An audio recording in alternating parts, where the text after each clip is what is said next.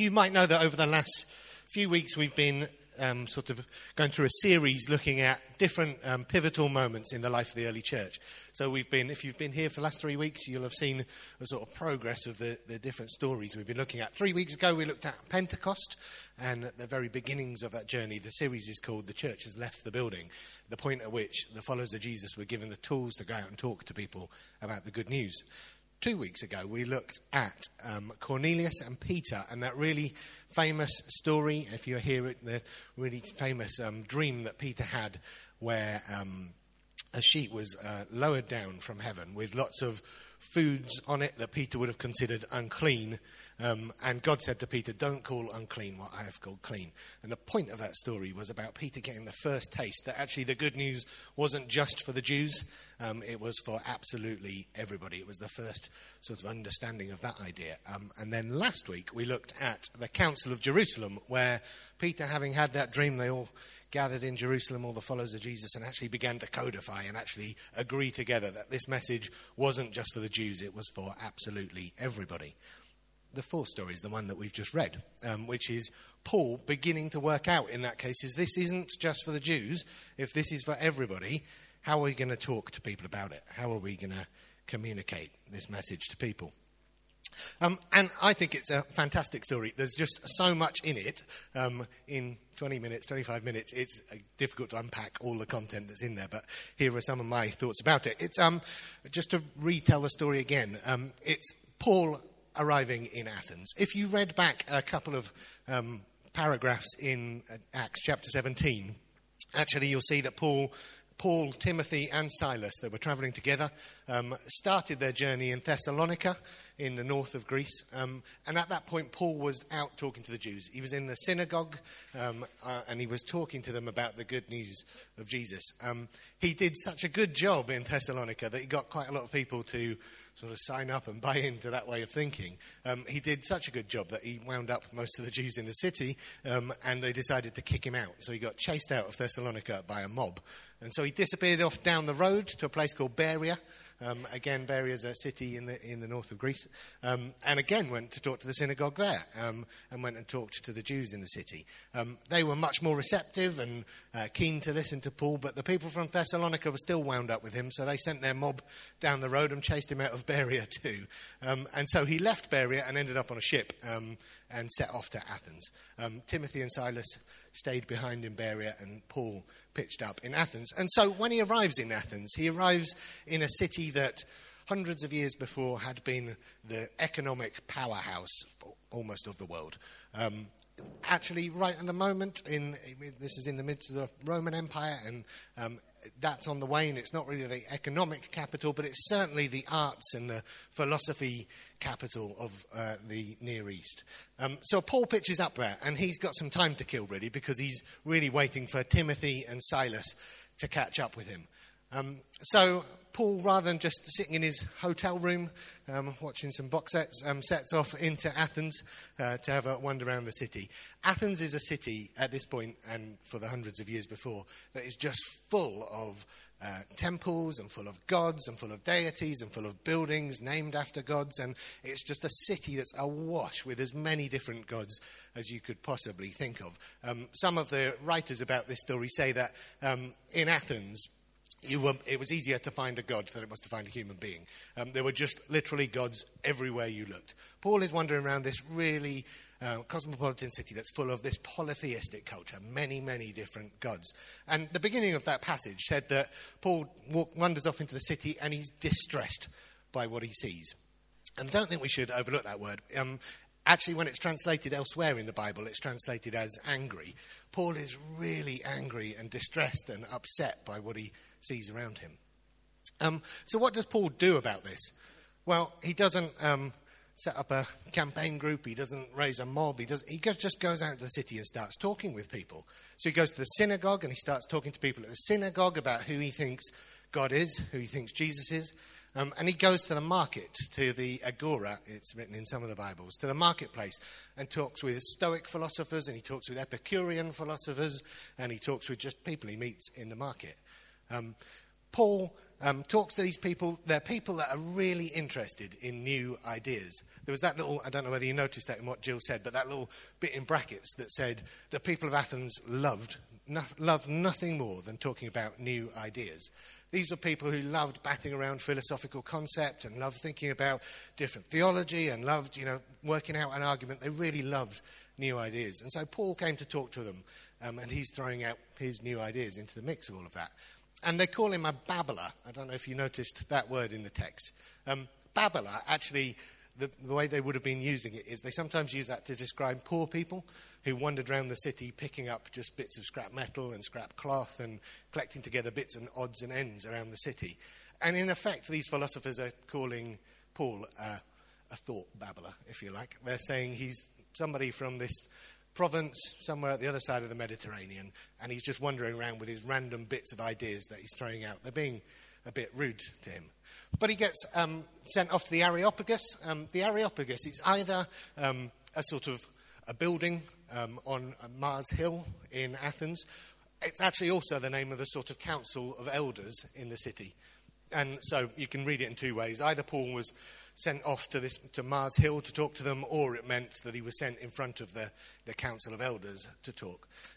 Either way, he went to talk to some of the sort of elders in the city about this, and again, they love batting around these ideas and love the new things he's got to say. And it's really interesting that Paul starts his message to them by finding some common ground. He says to them, look, I see you're really religious people. I've wandered around your city and see you're massively religious. You've got gods and deities everywhere I look. And then he says, I've even seen an altar to an unknown God. Interestingly, the unknown God bit is hundreds of years earlier, Athens had had a plague. And this plague was killing lots of people. And the way they tried to deal with that plague was by placating the gods. So they did sacrifices, did all sorts of things to try and placate their gods. And they went through all the hundreds of gods in the city and tried to find the one that was offended, and just couldn't get to the bottom of it. The plague wouldn't stop. And so they called in a consultant expert from Crete to come and help them out. And he pitched up and said, well, the problem is it's not any of these gods that are frustrated with you. It's a different God. You don't even know who this God is. And so across the city of Athens, they erected altars to unknown gods. And the plague stopped at that point. So they assumed it was an unknown God that was that they needed to sacrifice to in order to stop the plague. By the time Paul gets there, there's only one of these altars left, and so that's what Paul's referring to in that bit of text. But the interesting bit, I think, comes, Paul finds this common ground with them. He says, you're religious people, I can really see that. But then he goes on to say this about God.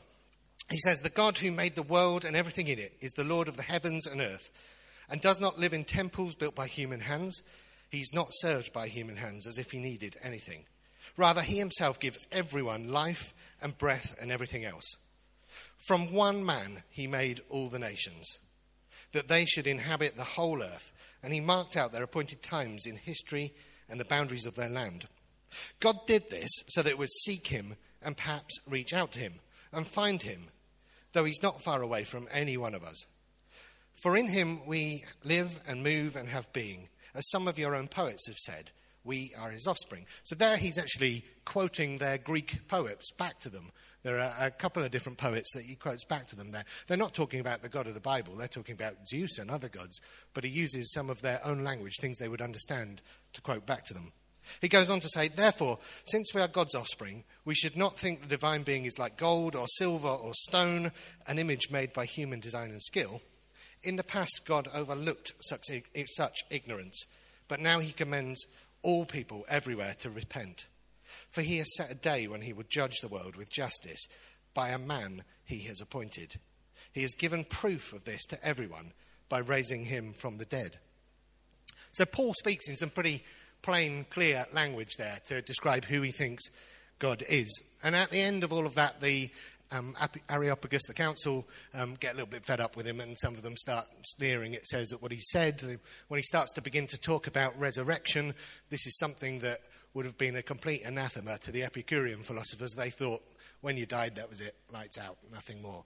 There certainly wasn't the resurrection of the dead in their culture. These philosophers wouldn't have understood God being incarnate in a person either, God being summed up in a person. That wasn't how they viewed God. He'd said some stuff that would have pushed some buttons for these philosophers. And so a couple of people were interested to hear more, and to be honest, most of them just sort of dissipated at that point and left him to it.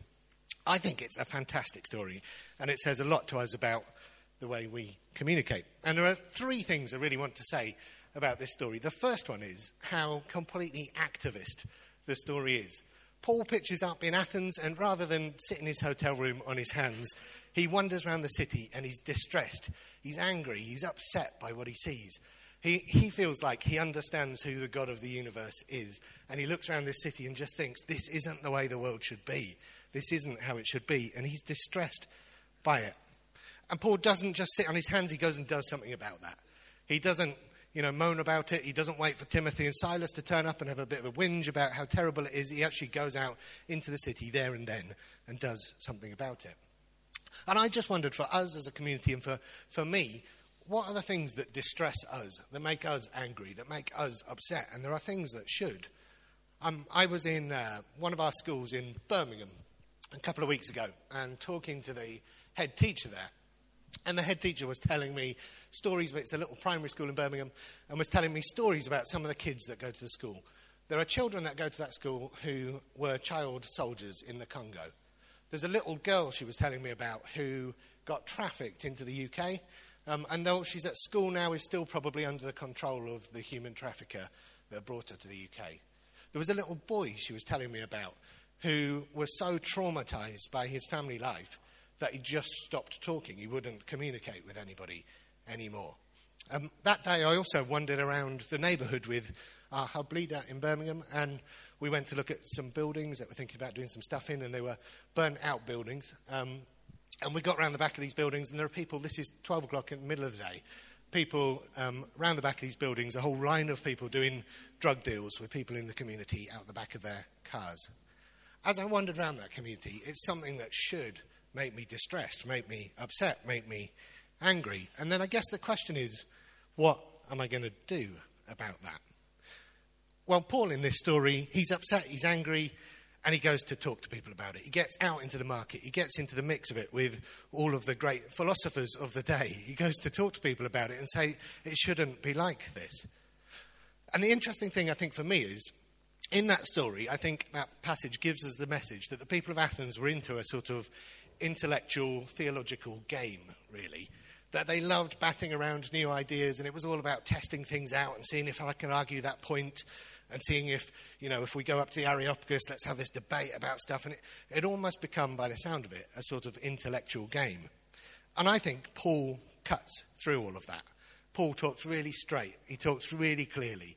He's very blunt about what he thinks. And again, I see that so much in the things... I probably involve myself in some of this too. We probably all do. I remember Steve and I went to a theological seminary that Steve was speaking at a couple of years ago. And we were, Steve was one of the speakers, but there were loads. And you could just see that in that room, that this had become a theological game. There were people arguing things they didn't even believe, just to see whether, academically, they could make it work. And I think, I'm not completely knocking all of that stuff, because it does have its place. But unless it's grounded in activism, in actually doing something on the ground, in actually meaning for people in their lives, it's a bit vacuous, isn't it? And I think Paul had got into a sort of this vacuous culture in Athens that was batting ideas around and was cutting through the middle of all that. My first point is we should be activist.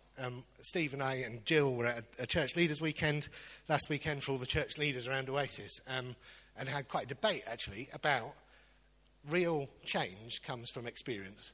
But you've got to experience something to really change. Activism isn't a bad thing. It's actually the start of the journey to change, isn't it? I think this story talks of Paul being really activist. Second thing, and you've probably read stuff about this in the past if you've read this story before, there's loads to say about the communication that Paul does, about the medium, how he presents this message, isn't there? He starts this story by finding common ground with people. He says, look, I can see you're really religious people. I can see all of the things you do to worship the gods. I can see you're religious people. He quotes things from their poets. So he uses texts that these people would have understood, that made sense in their culture. And he uses some of that language and then explains what he thinks some of that means. And he doesn't use in-house language. When Paul's in the synagogues, so if you look earlier in Acts, when he's talking to Jews in the synagogue, he talks about the Old Testament. He uses stories from the Old Testament. He references prophets that they would understand about. He uses terminology that the Jews would have understood.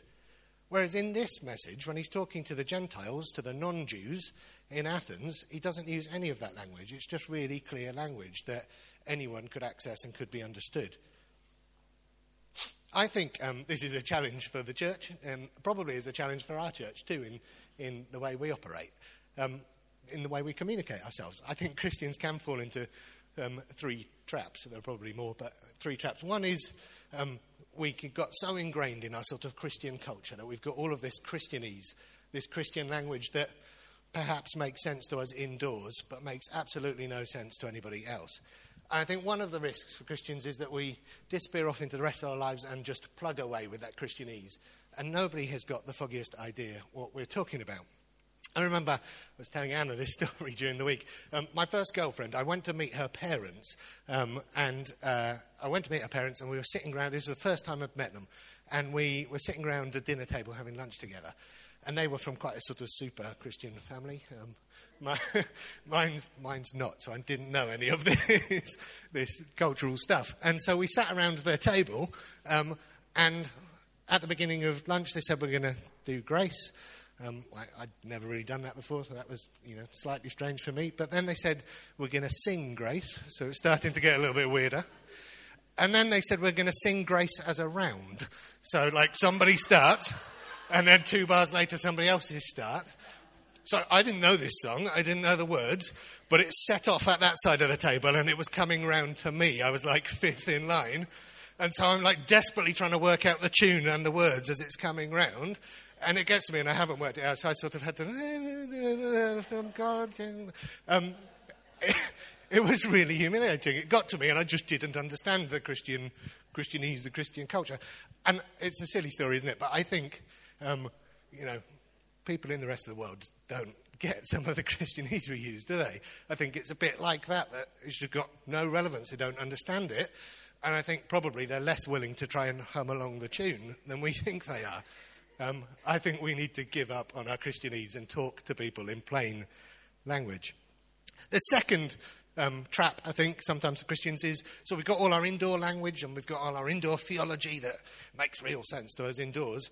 And then when we go into the rest of our lives, into the rest of our week to work, it just doesn't make any sense. Nobody can understand it. The theology that we've got doesn't really make sense outside of, our Sunday morning service.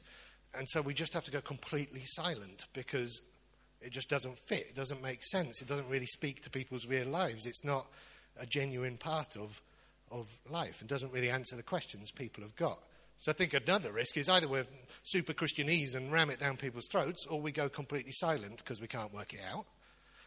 Or I think the third option is sometimes that we try and sort of repackage Christianity and make it look cool and make it look, relevant to people.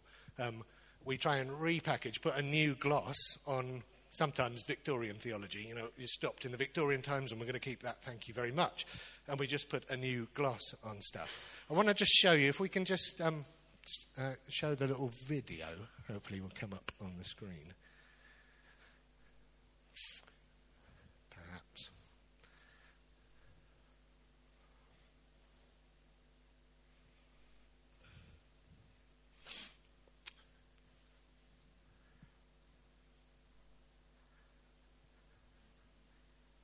Any joy? Oh. This is such a shame because I love this video. Do you think it's going to work, or is it?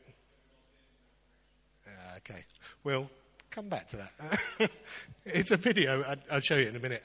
Steve and I went to America last year, and it's a video about a sort of parody of a mega church. And so we went to a big mega church, a few actually, in America last year. And in some of these places, you can see the sort of new packaging. It's like got a cool band, and it's got lights, and it's got like a trendy speaker that's got like a perfectly sculpted beard, and like all of that sort of stuff, skinny jeans and tight T-shirts and things. And yeah, just like me. And and you can see that there's sort of a new gloss on stuff, but when you dig behind, the theology is all the same stuff that you'd get at the Victorian-looking church down the road. It's still not much more relevant to people's lives. We've just tried to repackage stuff so that it appeals to people, but actually, when they dig under the surface, it doesn't appeal much more than that. I think we've got to be more genuine than that and more integral than that, and it's got to mean more in our lives than that. So I'm not saying, and hopefully we can look at this video in a second, but that, a glossy service is a bad thing, that bands and lights are necessarily a bad thing. But I think we've got to do two jobs. One is communicate clearly and communicate in a way that's understandable to people and in a way that's clear and, understandable and relevant. But I think we've also got to think really long and hard about the content that we're trying to communicate. I think we've got to think deeply about the things that we're going to communicate. We've got to think, is this genuinely answering questions that people are asking? Does this genuinely do stuff for people in their lives, in our community?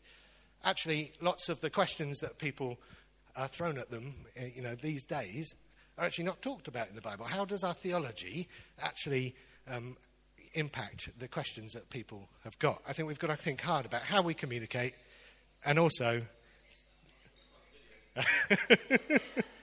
and also think deeply about the content.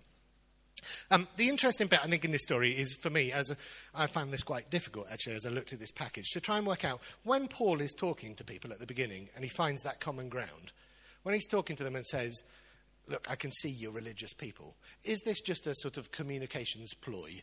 Is this just a hook? So Paul's trying to butter them up and say, I can see there's some good stuff going on. I'm just buttering you up so that I can then, bang, hit you with the truth, because I know the truth and you don't. And to be honest, I can't quite work it out in this passage. I think he does find that common ground with people, but then there is a sentence that says, but you're completely ignorant. You've missed God completely. And let me tell you about the truth. I'm going to proclaim the truth to you now. And then he reels off that big list of what he thinks the truth is. I think this is interesting as well because he goes on to then talk about a God that's in everything. He talks about a God that's created all people. He talks about a God that's breathed life into all people. He talks about a God that can be found everywhere, a God that's close, and a God that you can access. So I'll come back to that thought in a second because we can watch this video now. So let's give it a go. It's coming to a town near you. It used to be called contemporary. Some call it relevant. We're so cool, we call it contemporvant.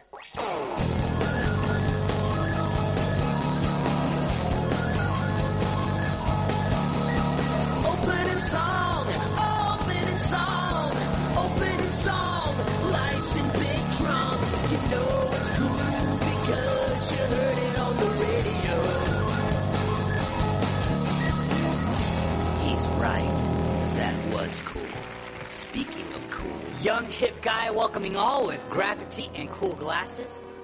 I welcome everybody with arms wide open, revealing my tattoo so you know I have a past. Quirky transition to band. Invite everyone to stand. Let's do it. This is the song that everyone knows. It's the song that everyone knows.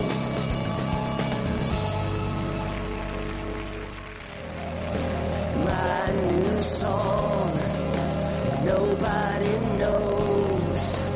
Nobody knows this song. I want you to learn this song and buy my record in the bookstore after the service. I just want to invite the ushers up as we prepare for our offering. Feel free to give if you feel led. It's between you and God, but we're tracking it.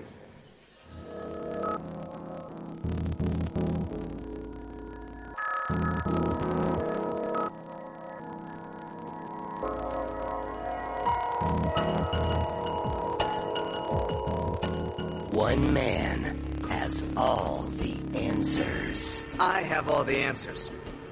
Showing a picture of a puppy and or a baby from an impoverished third world nation. Speaking softly to draw you in. And then emphatically, driving home my point. On pause. Whispering. Repetition. Still pausing. Pained expression. Long prayer so that the worship leader can get back on stage. This is the closing song with strings that'll make you cry. Coming soon to your town, a new kind of church. You will be lifted high and challenged to grow. We call that growtivation. You call this Sunday morning. There you go. I like that video. The reason for showing you that is I think we need to think about the packaging. So we need to think about the medium of the message and communicate clearly. But I also think we need to think about the content that we're trying to communicate. And sometimes I think the church has got a tendency to just go for communicate in a relevant way, but not really think deeply about how does the message that we're trying to communicate really have a tangible meaning for people in our communities. So back to what I was saying about Paul. When he's talking to people, when he's saying, I can find common ground with you, you're religious people, is he just doing this as a bit of a hook so that once he's buttered them up a bit, he can then stick a stake in the ground and say, you're ignorant, I've got the truth, you haven't got the truth, and I'm going to tell you about it. And I think he goes on to talk about God being in everything, God being found everywhere. And I can't quite work it out, honestly. I think Paul's probably working it out as he's talking to them. He can see God in everything and everyone. So maybe he's beginning to understand that there's truth everywhere. They've got some of the truth, he's got some of the truth. On the other hand, I think he sticks a stake in the ground and says, I'm going to proclaim to you now. And I think this is a bit of a risk for us here, definitely, as a church community. You'll have heard Steve talk in the past about, on a Christian journey, sometimes we stick a stake in the ground and say, this is what I believe, and it's the definite truth, and you're wrong and I'm right. And then our opinions slowly change a bit, and, our theology changes. And that's good, because theology should change, because we understand more about God. We understand more about the Bible. And then I get some new opinions, and I stick another stake in the ground and say, this is the truth, and I've got to stand up for the truth. I'm right and you're wrong, and this is definitely the truth. And then my opinions change a bit more, and a bit down the line, I've got slightly different opinions, and I stick another stake in the ground, and now this is the truth. And I think that's just a dishonest way for us to approach our theology, and it's also a really arrogant way for us to talk to the world around us. I personally think, and I think probably I'm diverging a bit from Paul in the way he talked about it here, that God is, if we believe God genuinely is written into the fabric of everything and everyone, he's genuinely written into the fabric of nature. I think that means we can find God absolutely everywhere. And we should celebrate God and the truth when we see it. And we should also talk about, I can see it's fantastic, you're really generous. I think that is the nature of God. Let me tell you about some other things I'm excited about in who I think God is. Rather than us talking to people and saying, you're wrong, I'm right. And I think this is a real challenge for Oasis. So again, in Birmingham, we're looking at setting up some church communities that will interact with Muslims. Like, do we talk to those people on the basis of, I'm trying to find some common ground so I can sort of butter you up a bit and then whack you over the head with, I've got the truth and you haven't? I think that would be a terrible way for us to look at it. I think we can find God everywhere, and I think we should celebrate the truth that we find in other people, but also talk clearly about the things that I also celebrate about my faith. I don't know if that makes any sense. I think we've got to articulate the gospel. We've got to talk to people about the good news in a way that makes sense, in a way that's integrated with the whole of life, and in a way that recognises that God genuinely is everywhere, in everyone, sewn into the fabric of nature. So if we're going to grapple a bit with the medium, so how we communicate, and also grapple with the content, how do we make sure we're just not blown about by the winds of culture? This message doesn't make sense in this culture, so let's change the message, have a different one. And I don't think we do that, but I think that I've got sort of three responses to that. I think there are loads. But firstly, we've got to grapple with our understanding of God as a community in dialogue together. So you'll have heard Steve talk about the Bible in and of itself is a dialogue of people with different perspectives, different opinions, different views, all talking about who they understood God to be. And together, that dialogue takes us closer to having an understanding of God. I think we need to grapple with God and Jesus as a community together in dialogue. Secondly, I think we always need to look to the character of Jesus. If it doesn't look like Jesus, it probably isn't God. So, is this liberating? Is this offering people love? Is this self-giving love? If it's not those things, it's probably not God.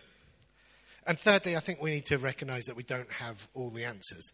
So we haven't got it all right. Like the things I think now will have some truth written into them and probably a load of stuff that's rubbish. And, in a year's time, I'll probably have a slightly different opinion. I think we've got to recognise when we're talking to the people that God is genuinely written into the fabric of everything and everyone, and that we haven't got all the right answers. So I really want to finish by just saying there are three things that I think come out of this passage for me. One is that it's super activist, that Paul sees something that distresses him and he does something about it. Two, I think Paul communicates in everyday language. He doesn't use all his Christianese. He doesn't use in-house language. I don't think we should have two different languages, one that's for indoors when we're talking amongst ourselves and one that's for outdoors. I think one of the traps for us is that sometimes we use all a sort of Christian language when we least understand what we're talking about. So we disappear off into our Christianese when really we don't understand the point we're trying to make. I think we should have clear language that makes sense all the time, inside and outside. And thirdly, I think we need to be clear about the content. We need to not just repackage things so that it makes sense and the language you're using is relevant, but the actual message of the good news is relevant to people in our community. There's this really great quote, just to finish. It's from Helmut Thielicke. You probably heard Steve talk about this quote before. It says that the gospel must be preached afresh and told in new ways to each generation, since every generation has its own unique questions. The gospel must be constantly forwarded to a new address because the recipient is repeatedly changing his place of residence. The gospel must be constantly forwarded to a new address because the recipient is repeatedly changing his place of residence. I think that's our job. Communicate clearly, but forward the gospel to a new address so that it's relevant to people's lives. I'm going to stop there and hand back to Dan.